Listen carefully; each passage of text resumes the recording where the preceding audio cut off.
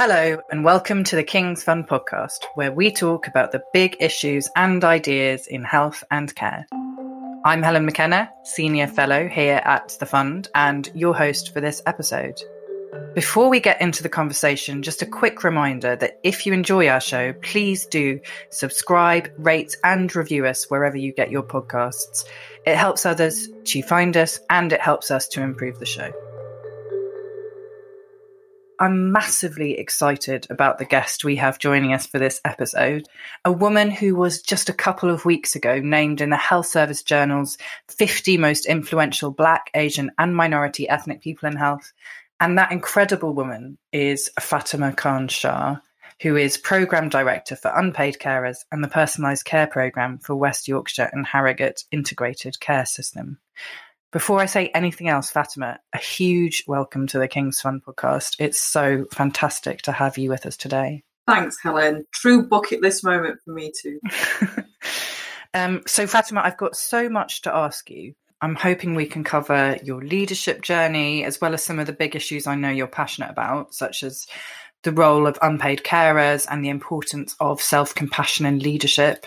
But first, there's only one place we can start this conversation, and that is with the question that everyone in health and care is asking. Do you know what that question is, Fatima?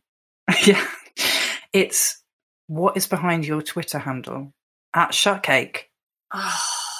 So this is the embodiment of you create a Twitter handle without thinking of the consequences of your future career. So shutcake comes from the phrase shut your cake hole, which is shut your mouth. And when I was at university in Sheffield, I was like, oh, let's have a catchy Twitter handle. That's really cool. And at the time, I thought it was cool. Not really fully appreciating that I might have a career where I might want to change the Twitter handle. It then got to the point where I was using it for work, didn't know how to change it.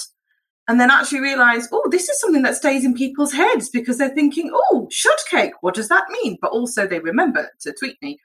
So I've kept it and owned it. But yes, take note, people. When designing or choosing a Twitter handle, think of the consequences of what you choose. I love it. Shut your cake hole. Yeah. Massive respect for keeping it as well. I wanted to get you to tell us a bit about you and the work that you do.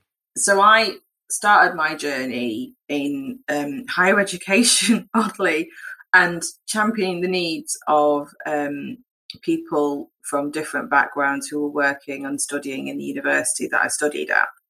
And it was because, I needed a placement. I didn't want to go far. This seemed like a really interesting opportunity, although I had no aspiration for politics. And someone said, oh, why don't you go into the Students' Union and give that a go? It'll be a good experience for you. So I went in thinking, this is not going to work. Somehow won the election to be the Quality and Diversity Officer, I think it was, at Sheffield Hallam, and really got exposed into the forums of influence within higher education, nationally, regionally.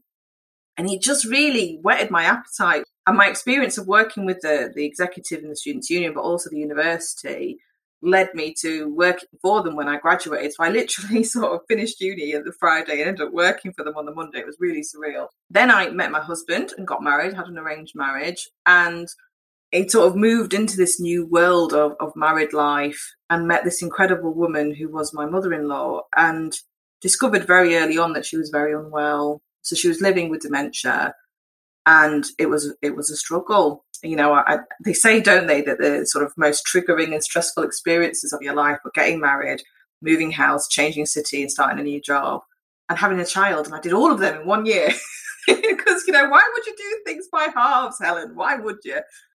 But it took me to a dark place. It was a period of my life where I lost my identity. I lost my self-belief. I lost me. Because all my energy was focused on this really vulnerable person who needed me.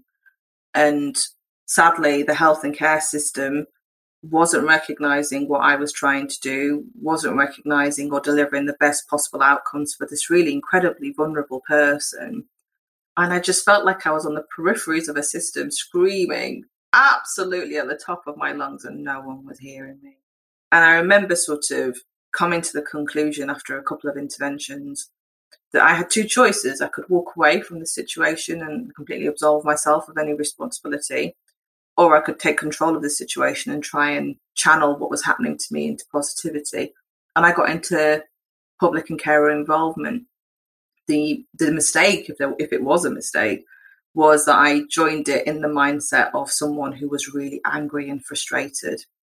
And I discovered really soon that being an angry, shouty woman didn't make me very popular. And I met a man called Rory Dayton, who happened to be the chief executive of the local health watch in Kirklees. And he sort of said to me, you know what, I hear your story and I want to help what you're trying to do. We don't have many people from your background or heritage contributing to these conversations, and your lived experience could really help us. Would you get involved? And I'm like, would I?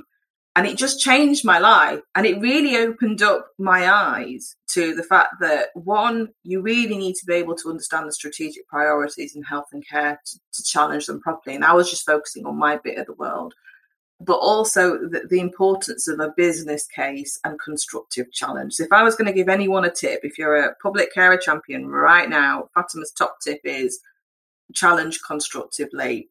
The myth that I used to have was that people were in this dark room somewhere trying to ruin my life. They were like coming up with new ways to make life difficult for me. And they weren't. They were just people trying to do the right thing, but sadly had not considered or thought of what it was like to be in my shoes. And once I'd brought those issues to their attention, the thing that they were struggling with was, well, what's the solution? And I quickly understood that actually to be somebody who was going to influence these people, I needed to offer them both problems and solutions. And that really changed my thinking. And I think from then I started to go full pelt. In terms of the kind of lived experience and patient involvement, I know that you're a big champion of that. And so I wondered, to what extent do you bring that into your work now, and how hard do you try to kind of upend the tables to make sure that that dynamic is properly addressed? So there are ways that I try and do it practically within the programs that I lead, within the ICS that I have influence on, and sort of saying, okay, so where's the lived experience in this? Where's the representation?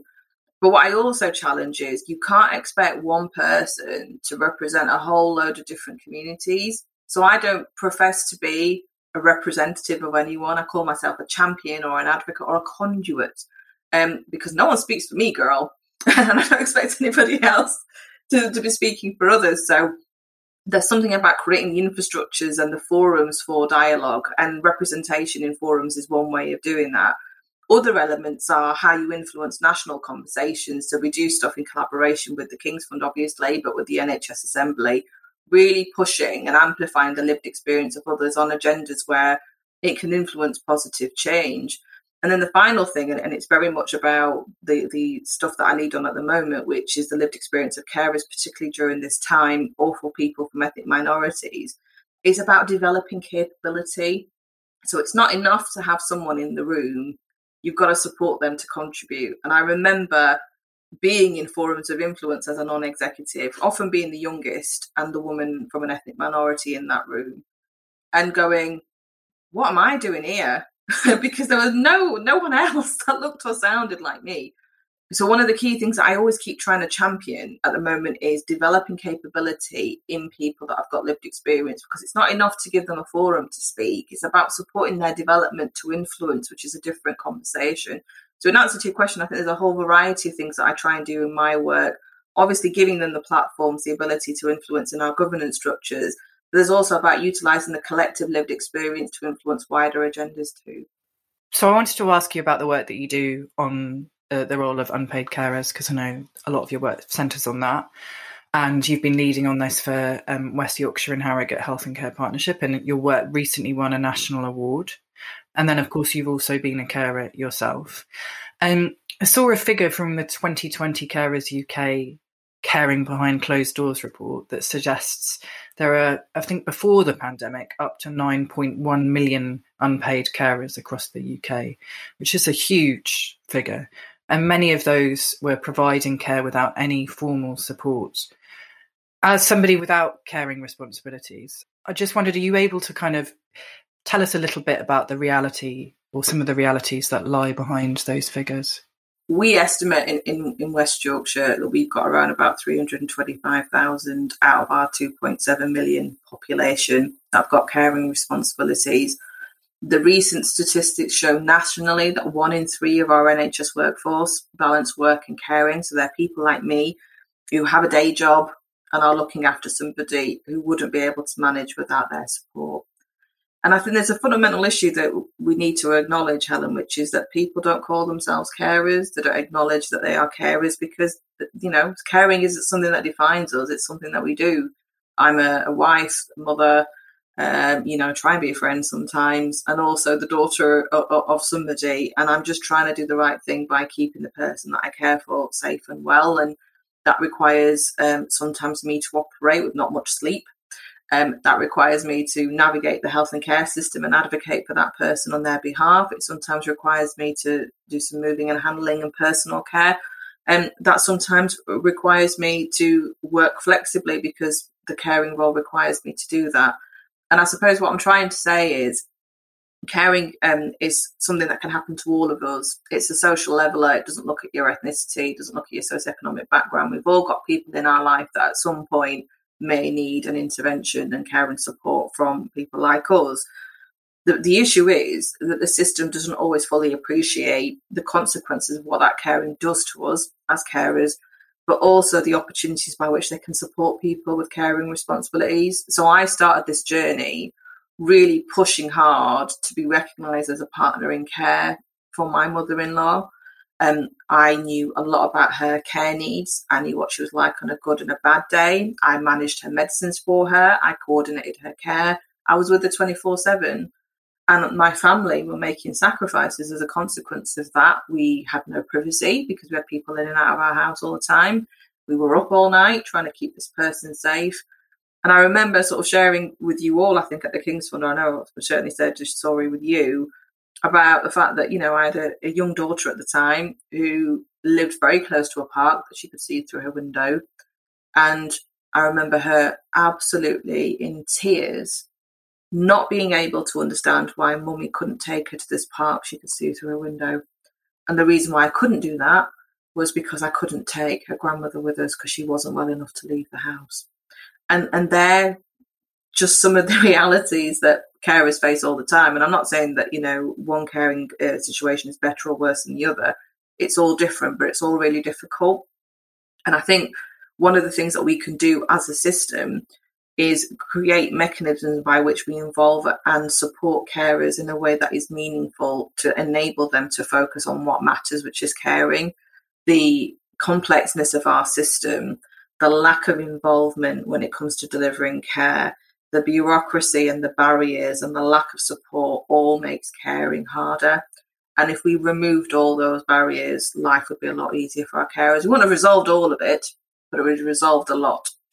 And, I was talking to a group of clinicians who are carers, oddly last night, because they are very much keen to sort of amplify their lived experience as working carers in their day jobs and feel that they could be better supported. And my challenge to them was, as carers and as networks, we don't talk enough about the cold, hard cash. So as carers, we save the equivalent of the NHS budget before, obviously, the investment we've seen recently. And if carers were unable to care, where is that care going to come from? And where is the cost of that care going to come from? In addition to that, if, as we know, carers become unwell as a consequence of them not being supported to care, so I've got a physical impairment because of my caring responsibilities, which requires me to have support.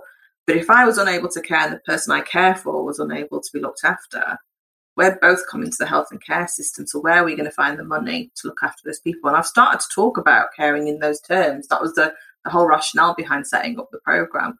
In addition to that, if you go to the 1 in 3 within our NHS, the balance working and caring responsibilities, if you think about it from a clinical perspective and the investment we've made in those individuals, and yet acknowledge that actually 50% of them are thinking of leaving.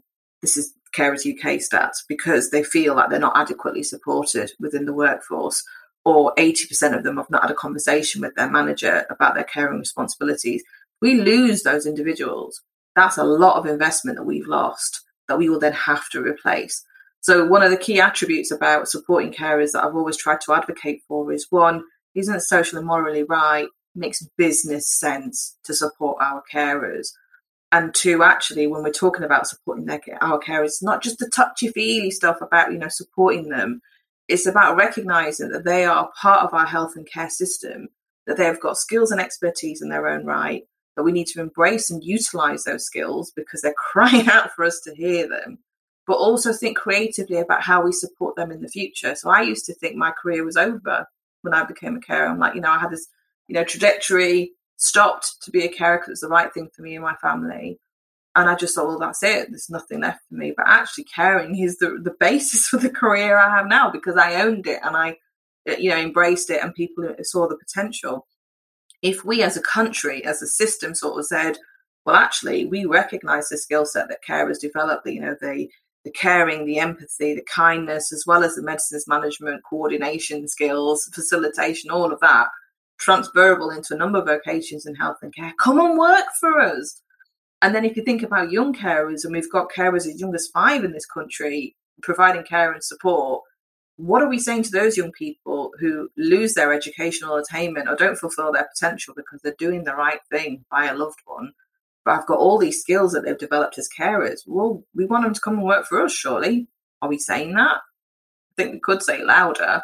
And it's about thinking strategically about an agenda that is seen on the periphery as a nice to have, with a sort of strategic but business focus of, actually, if this is harnessed correctly, it can support our system fulfill our strategic objectives. And I think that's what's made our programme a success. But it's all come from the centre of lived experience with strategic knowledge into action. And I think the key thing for why we are credible as a programme is because we say we're going to do something and we make it happen, but we keep carers at the centre of everything we do, and we're credible because we hear and we act on what we say. Thanks, Fatima. And I mean, I totally agree with you about the point that, these carers are part of the health and care system. They're an integral part of it. And, obviously some of them are in the NHS, in the official NHS workforce. I think you said 1 in 3. But also, those who aren't being paid by the system are in essence a part of that workforce, and how important it is to kind of, to recognise that and recognise the important contribution they make. And yet, when you look at, thinking about social care and the people who work as carers officially in social care, they are some of the lowest paid people in our labour market.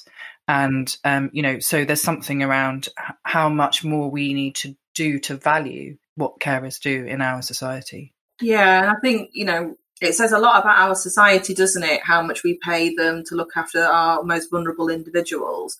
But we've also got to recognise that these unpaid carers, which are the people I'm talking about, make not just, physical sacrifice and mental sacrifice, but financial. They take a pay cut, or they're, subsidising someone's care, which is taking its toll as well. I wanted to ask you actually about, in his speech at the Conservative Party conference this year, Secretary of State for Health and Social Care, Sajid Javid, said that health and social care begins at home, and that people should rely on family first, then community, then the state. What's your take on that? So I tend to shy away from politics, Helen, but from my own personal perspective, one of the debates I've had with a number of carers is caring a choice? And some carers feel like they've had no choice to take on that caring responsibility. Some people feel that it's an obligation that has been put, due to circumstances that they can't control, and they're just trying to do the right thing.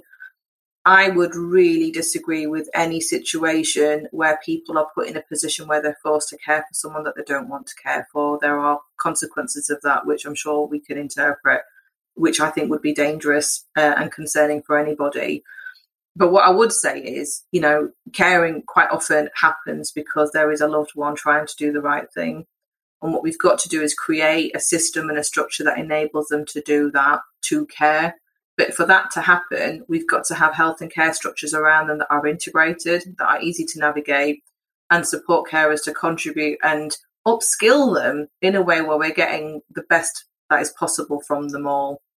So whether caring begins at home or in any other forum, what I'm interested in is making sure that if people wish to undertake that journey, and I recognise that not everyone feels like it is a choice, that they are supported to do it in the best way they can.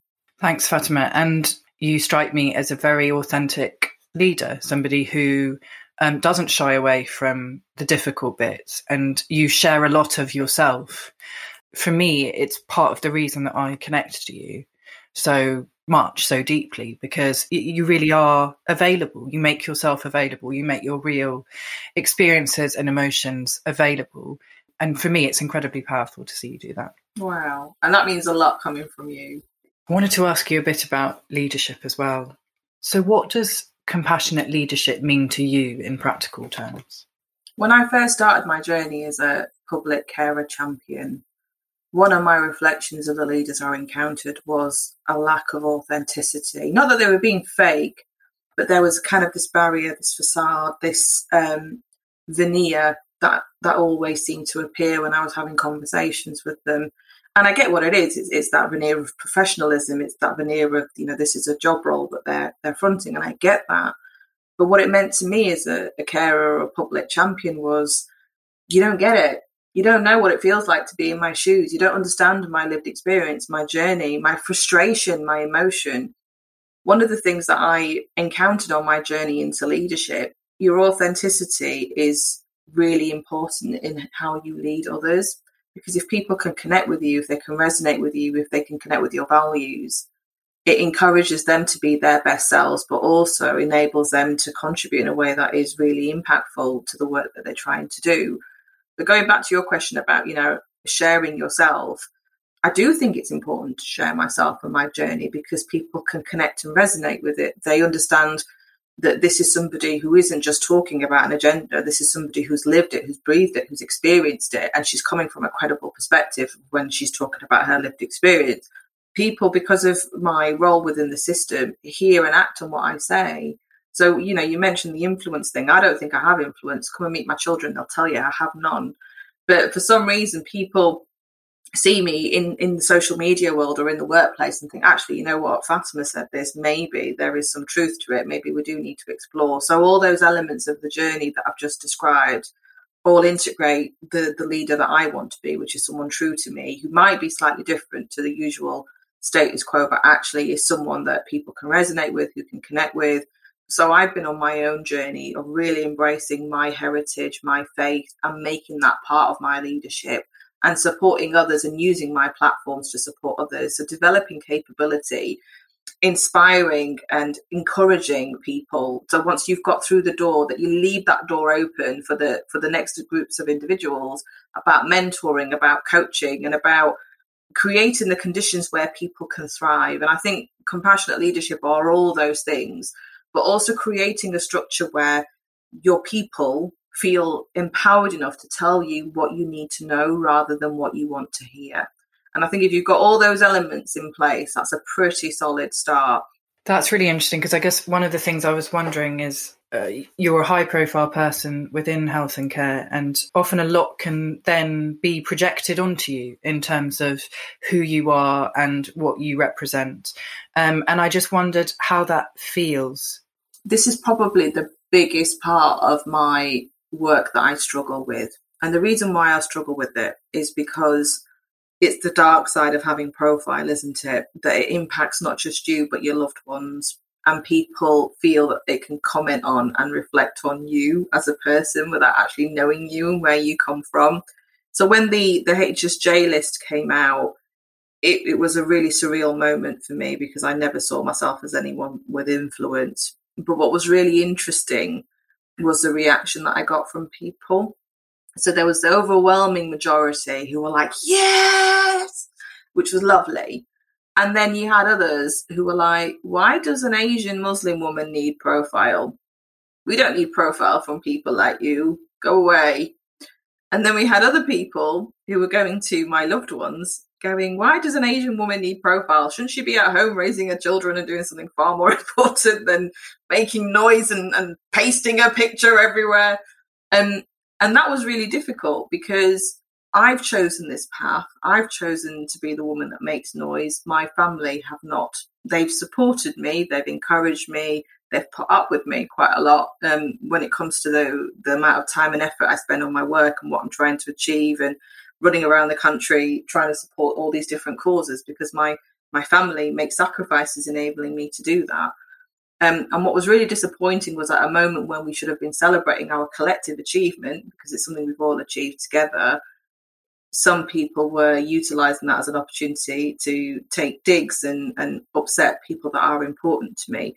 And one of the sort of things I did when that happened was I spoke to, and this is a really important part of my journey, peers and leaders, and sort of said, how do you deal with this? This is really hard. And some of them gave me some really inspirational guidance about how to deal with it, about how to take feedback and where it comes from and our choice to impact us. And, you know, I always think of the Michelle Obama mantra, don't you, where they go low, we go high. And that's not always easy to do when you're not feeling resilient. I get that. But what I always try and do in those situations is, you know, surround myself with individuals like people like you, Helen, because you've been a really important influence in my life, but other colleagues as well, to go on feeling like this. I feel very vulnerable.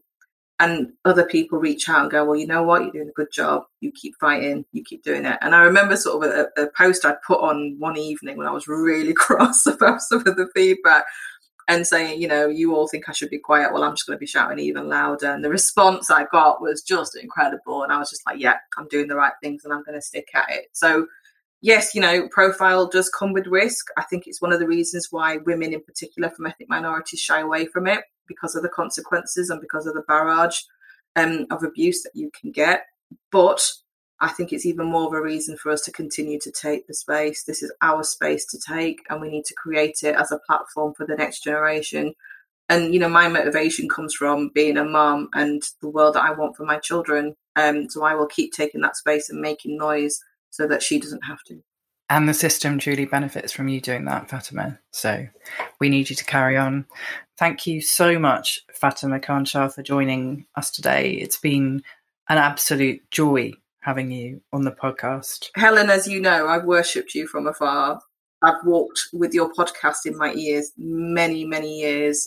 And I've always found it absolutely fascinating and helpful to hear your conversations about the important and topical issues when it comes to health and care, and the way in which you decipher complexity into simplicity and really keep us close to the emotions and issues that are important. So being on this podcast with you is an absolute surreal bucket list moment. And I wouldn't be Fatima if I didn't acknowledge that, at least on this podcast, and say what a bucket list moment this is and what a privilege it is to be able, you know, to share this platform with you. Because one of the things that I always said when I was young was I never felt like I belonged. I felt like there were different facets of Fatima. And I remember having this conversation with you at the King's Fund of, I felt like there's this personality in this forum and this personality in this forum. And a conversation with you enabled me to go on the journey of integrating this Asian woman who was, you know, a formidable director in one forum and this quiet person in the communities into one really powerful woman.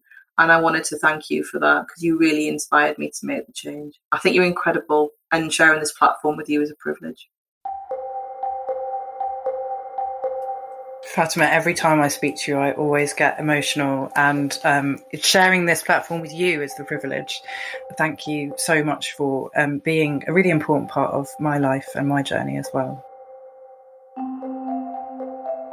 Well, that's it from us. You can find the show notes for this episode and all our previous episodes at www.kingsfund.org.uk/KF podcast. You can also get in touch with us via Twitter at the King's Fund account. And finally, thanks as always to you for listening, but also to our podcast team for this episode, producers Ian Ford and Emma Sheffield, researcher Charlotte Wickens, Dan Wellings, and of course, thanks to Fatima Khan-Shah for both her time today and all the work that she does. We very much hope that you can join us next time.